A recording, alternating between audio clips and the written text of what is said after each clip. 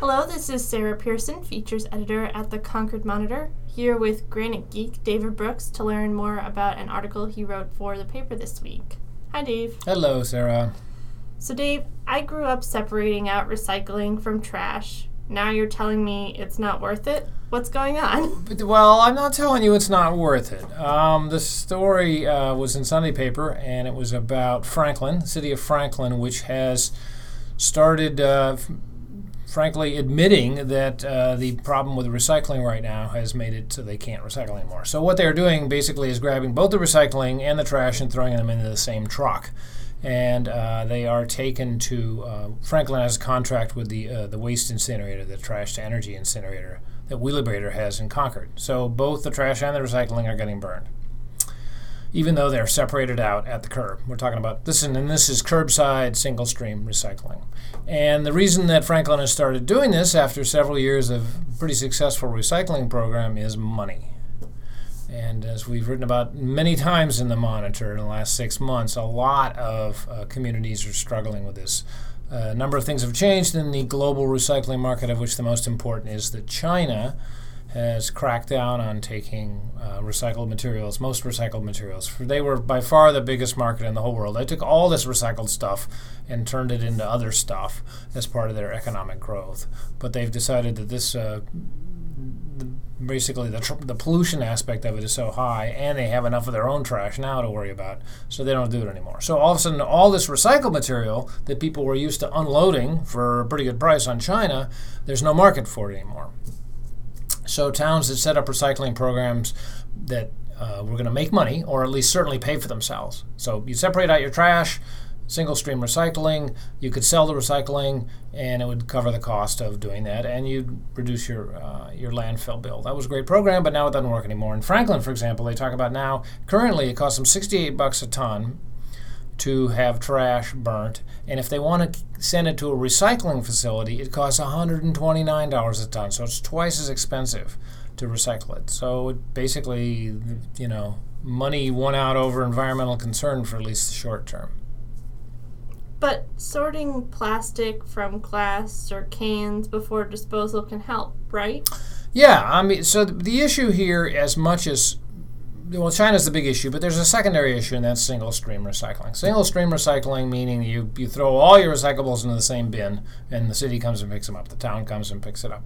That's been the big trend over the last, half a dozen years, as compared to what I do in my little town, which is you have to drive to the transfer station and carry your recyclables there. And when you're there, you have to separate them. You throw the glass into this place and the tin cans into that one, and so on and so forth. And that's the old way of doing it. Communities switched to single stream because more people would recycle when you did that, because it's easier. And frankly, when you're particularly in an urban area, a city, it's pretty hard to, people couldn't put out 6 different bins on their sidewalk, one with glass and one with cans and one with paper. So, but the trouble with single-stream recycling is, frankly, we've gotten lazy and sloppy in it, and we throw all sorts of stuff into the single-stream recycling, and a lot of it that can't be recycled or is improperly can't be recycled at the moment, or else it's bad stuff, and so they call this contamination in the industry. And contamination rates have gotten 5, 10, 20, 30% sometimes by volume. And that's part of the reason that China said forget it.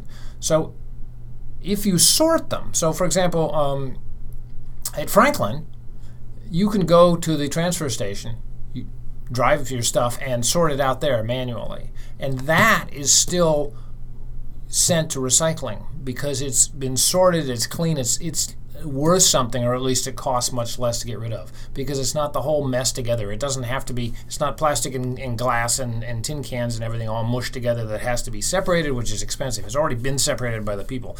And so if it's separated and clean, that's still a reasonably viable market. So I suspect one of the things that's going to happen is that single stream recycling is a lot of communities are going to have to give up on it and go back to the old way. Say, if you want to recycle, great, bring it to the transfer station.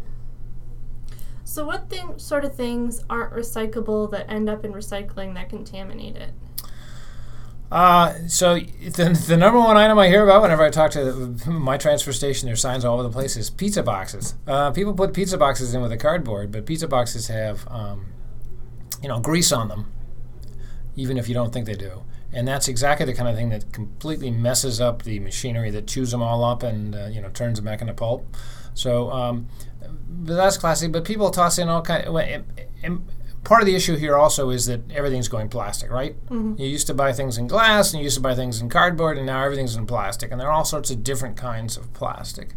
And some of the plastic is not very recyclable. And we all just sort of, whatever. They call it wishful recycling. Well, I don't want to throw this in trash. I want to feel like a good guy, so I'll put it in my recycling bin. And it may not be a type of plastic that can be recycled.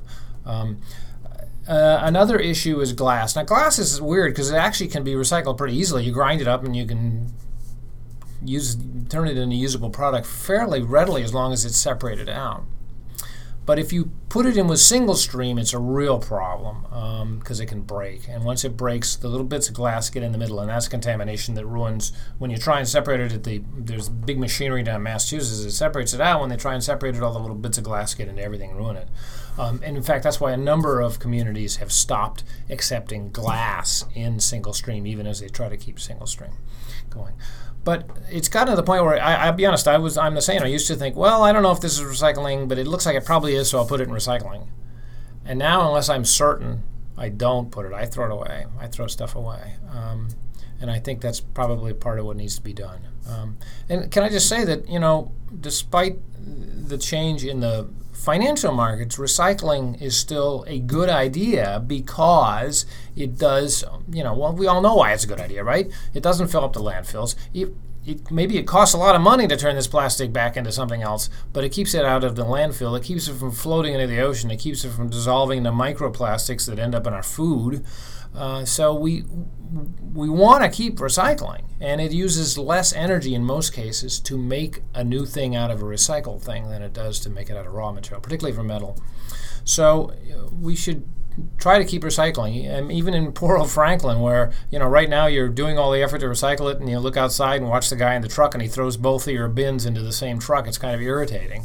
But they've asked people to keep separating it because they're hoping the markets will change enough that they can go back to recycling. They don't want people to lose the habit. But we should try to keep recycling. We should support efforts to process recycling, which might mean building some nasty big plant in your town that can turn cardboard back into pulp, because it's good in the long run, even if it's too expensive right now. All right. Well, thank you. You can learn more about the recycling woes from David's article online at concordmonitor.com. And you can subscribe to this podcast on Stitcher, Google Music, Podbean, or iTunes. Today's theme music is Little Smartphone People by the Spidekicks.